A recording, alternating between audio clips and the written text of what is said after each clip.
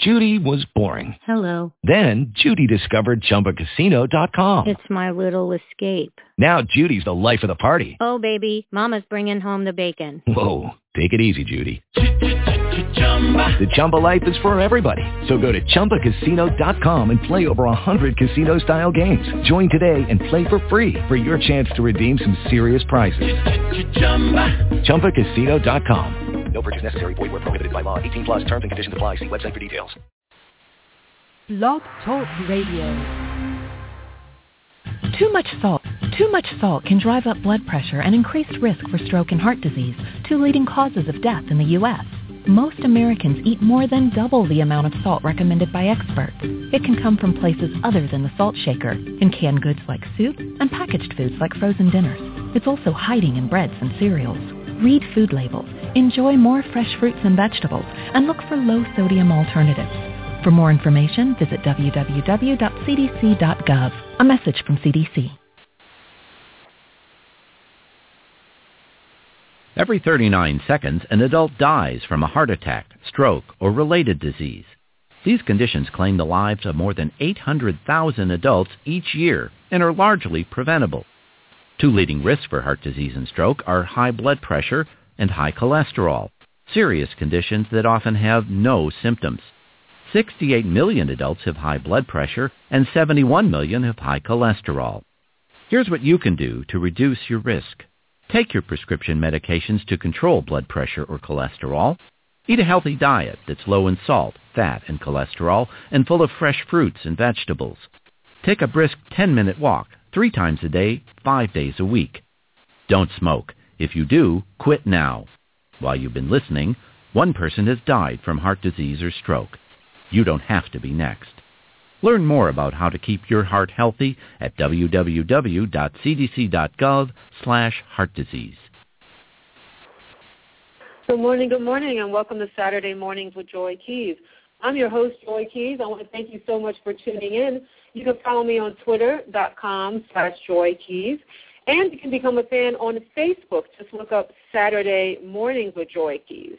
Also, now I am on Instagram. Yes, you can tag me in pictures and check out the pictures I put up. Saturdays with Joy Keys is my handle on Instagram. I also want to say thank you to all the listeners.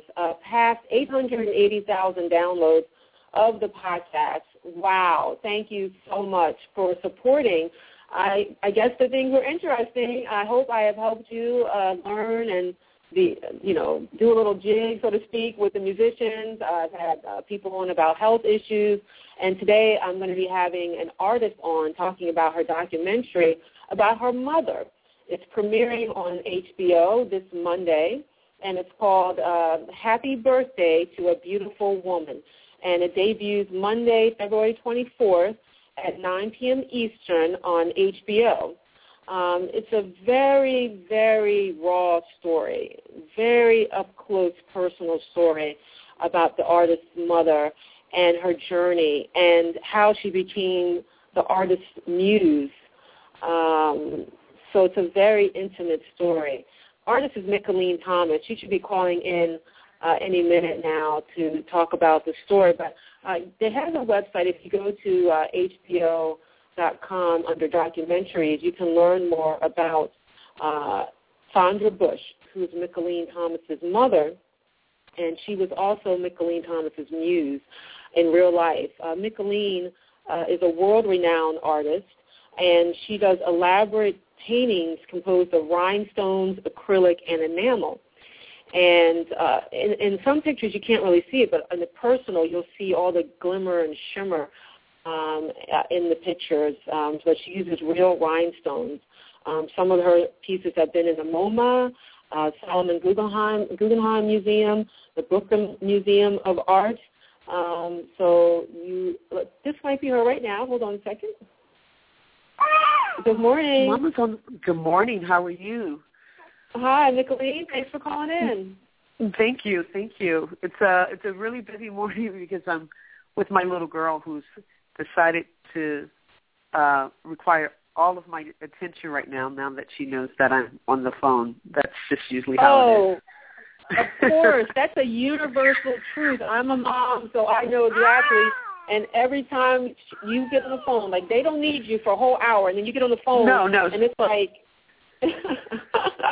Yeah, she was sound asleep until she heard my voice. Now she's like needing me, but that's all good. So let's see. That's how all right. are you? I'm a mom. Thanks for having me I'm back. well. Oh, you're welcome. You're welcome. This is, wow, very brave story to tell, very searing. I was just telling the audience how raw the movie is, and also how much you packed in a short time. I mean, it's not like it's a 2-hour movie. You know? I know. I mean, believe me, I would have loved to have done a feature, but, you know, my intentions when I conceived of making this film was really for my show at the Brooklyn Museum. So it was, you know, filmed with that particular time in mind because, you know, we were really thinking about the art audience and how to capture them for 23 minutes because it's really difficult to, you know, at an art gallery to sit through like an hour or 2-hour film, you know, when you're at a gallery or a museum. So it was really, that's the reason for the 23 minutes, but also wanting to tell the full story within that short period of time. It was very important for me and the team that I worked with to really try to convey as much as we can within a short period of time. So when did the idea first come to you that, is it just related to the Brooklyn Museum exhibit, or did you have this earlier in your mind? Because it seems that you and your mother had been estranged for a time, and then you came back together.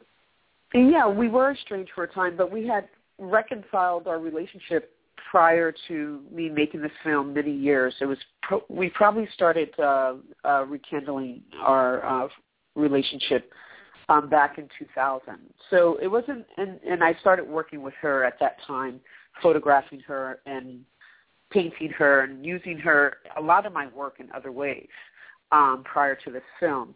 And it was not until 2010 when I started to think about how to use my mother in my work again. I had stopped photographing her and painting her because she was really sick. Her health and her physical health was declining rapidly. She had severe rheumatoid arthritis. She had, kidney failure. She was on dialysis. She started to have liver failure. I know, no, right? Mama's on the phone. Just a sec, babe, okay? Why don't you listen on this? Yeah, why don't you listen? Listen to me. See, here. Yeah, she can listen. You have an earphone. Okay. Yeah. And at that time, I was really trying to find a way to continue to use my mother in my work without her not feeling like herself, you know, where she can still represent who she was. And so I conceived of this idea of initially working in video, using just basically a basic video camera just to document our conversation and a Q&A format. But once I talked to a good friend and producer of the film, Tanya Selvaratnam, we thought that using film and getting a team together was going to really help me portray the type of portrait that I was thinking of at that time. And so it wasn't necessarily just for the Brooklyn Museum. It was conceived back in 2010, but I didn't actually start working on it until 2012 because my mother was in and out of the hospital. So there was a lot of gaps in time in between.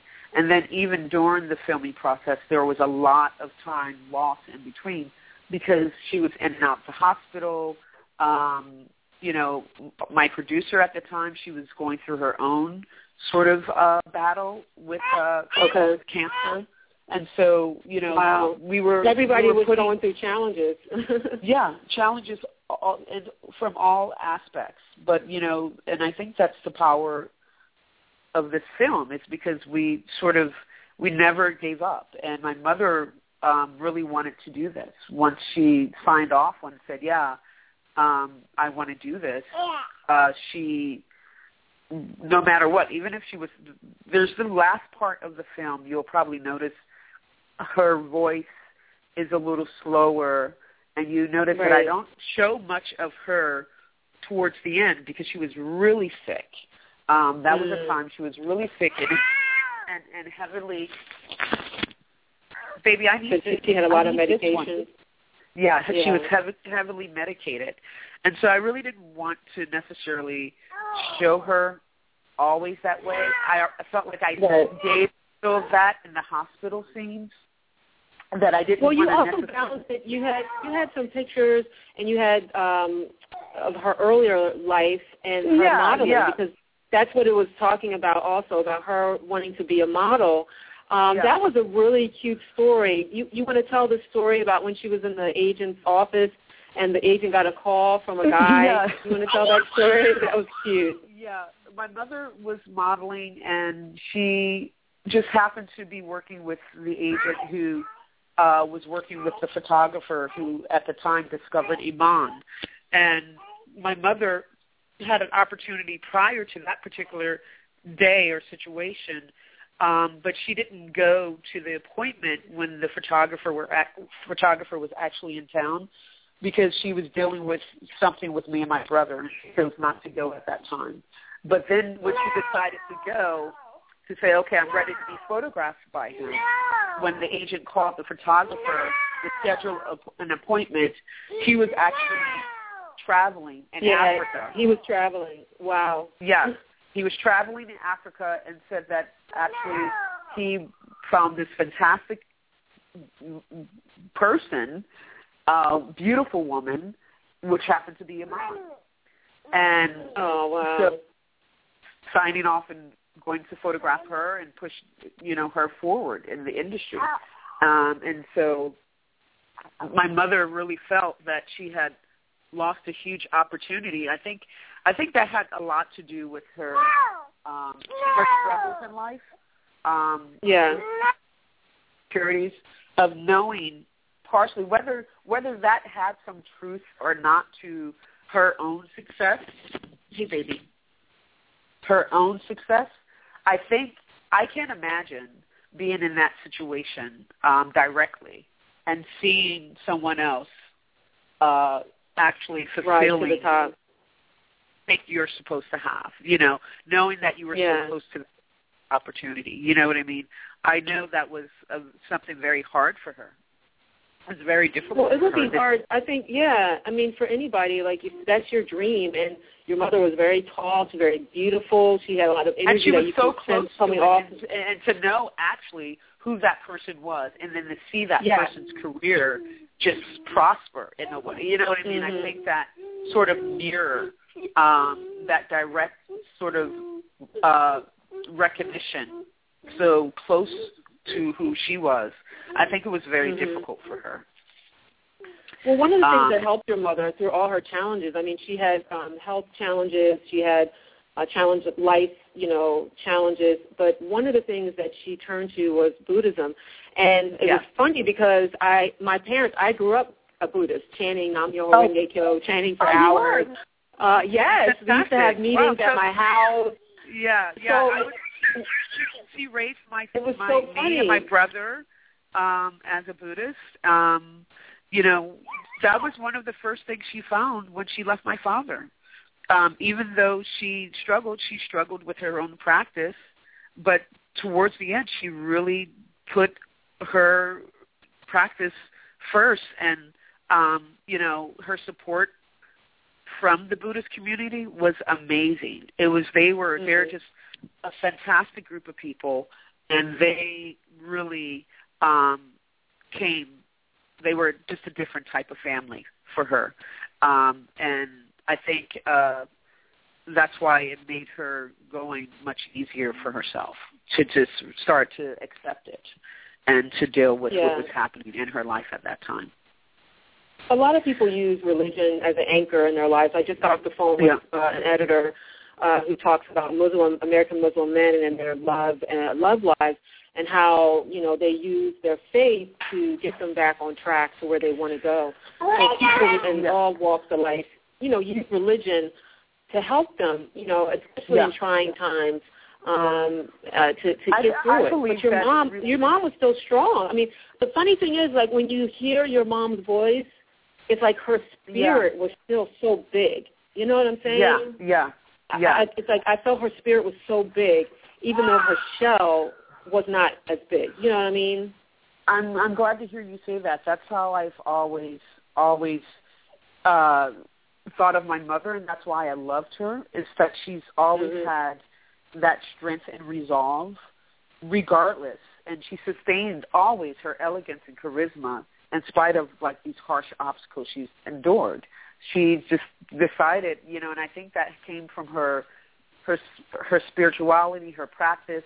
And I believe whether you're religious or not, or you're practicing Buddhism, or you're going to a church, or you're Muslim, whatever you choose to find your sort of spiritual, guide or your force in your life, I think spirituality is very important at particular times and crises. Definitely. Well, one of the things that was nice you talked about, your mom talked about, was Camden, where she grew up. You had photos of Camden and the children and the houses. Because today, when people think of Camden, it kind of brings fear into their minds in a sense. But it was so nice for you to show pictures of the community, vibrant African-American, and then she also talked about how other kids from other ethnicities, everybody played together. And she didn't have a bad memory of Camden. That was very beautiful, She doesn't, and most of my family still lives in Camden. Majority of my relatives still reside in Camden, New Jersey, and then outside of that area. But Camden, it's a difficult place, but there's still that community. People, we still have our communities. People still build their communities. They still rely on families and neighbors and all of those sort of people in an environment that make a community. And I think for my mother, that was so rich for her growing up. Yeah. And I think it's, and Camden still has that, in spite of their reputation, in spite of the poverty that is there, and in spite of the low income and all of those things. There's still the strong sense of family and people who are persevering and doing things. And when I go back to visit my family, Camden is, the governor of New Jersey and the mayor, they are really trying to revitalize Camden. If you go down to the waterfront, it's beautiful. You have Rutgers there. There's things that are happening in Camden, and it's just a matter of time. People are going back to buy property. It's rebuilding itself. Oh, yeah. People are going back, like, swooping up pieces of property. Yeah, similar to the same way as Detroit. The same way people are going back to Detroit, people are going back to Camden. So there are people who've stayed there who are educated and successful who are going back to sort of rebuild sort of the history of Camden. So, I'm looking into doing some things there myself. So, it's a part of who I am and where I'm from. And so, it's, the apple doesn't really fall far from the tree. Far from the tree. I think you have to, you have to really own who you are, and be proud of who you are no matter where you're from. And I love my family and Camden and my relatives and the people, and they've all been supportive. We had a big Camden group of Camden family that came out to the screening on Friday, and they came representing very proud and happy and supportive. Let me tell the audience again, your movie is called Happy Birthday to a Beautiful Woman. It debuts Monday, February 24th, at 9 p.m. Eastern on HBO. Now, quick question. How did you connect with HBO? Did you approach them or did they approach you? How did that connection happen? One of the production team, Sarah Lash, who was the distributing producer of the film, she She has a relationship with HBO, and she Okay. brought Nancy Abrams, the vice president of HBO, to see the film, and she connected to it and shared it with Sheila Evans and other people in HBO who responded to it, and you know they didn't. Hey, baby, just that's okay. I'm going to let you go. I'm going to be letting you go soon because I know how it is to be a mom. Yeah, and they've responded to the film and without knowing much about me, with this being sort of an art film about an artist relationship news, and a portrait of a person, and they really responded to it, and I'm just really happy to have this opportunity that they were willing and wanting to share this to their viewers and to a larger public. It's really great. Well, I wish you much success with the documentary and also just in the future with all your artwork. Again, I want to tell people that it's going to be on HBO Monday night at 9 p.m. Eastern. Happy birthday to a beautiful woman. Thank you so much, Mickalene, for coming on, and tell your little girl whatever she needs at the end, you shall have it. Okay, thank you. Now she's like, she must know I'm getting off because now she's leaving me alone. Oh, okay. Well, you have a great Saturday, okay? It was great talking to you. Great talking to you, Joe. It's always a pleasure. Thank you. All right, bye-bye. Bye-bye. Thank you, everybody, for tuning in. Just got off the phone with artist Mickalene Thomas about her documentary about her mother called Happy Birthday to a Beautiful Woman. Again, it debuts Monday, February 24th at 9 p.m. Eastern on HBO. You want to check it out. Mickalene Thomas directed it, produced by Tanya Selvarastam. Executive producers, the Lehman Maupin Gallery, Mickalene Thomas, and Lisa Cortez. So there's a lot of good people working on the cinematographers, Shane Sigler and Omar Mullick, editors Alex Mueller, and music by Thomas M. Lauderdale. Has some really good music choices on there, so you want to check it out. I'm going to be giving away some copies of the book Salam Love, like I said, so you want to follow me at Joy Keys on Twitter. You want to become a fan on Facebook, just look up Saturday Mornings with Joy Keys. And tag me on Instagram, Saturdays with Joy Keys, and you might win a prize. I don't know, books, movie tickets, gift cards. I give away a lot of stuff. You guys have a wonderful Saturday. I'm going to be doing a special show Monday with actress Tasha Smith. She's from Camden as well, so you want to tune in Monday at 7:30 p.m. I hope you can be there. Thank you. Have a wonderful Saturday.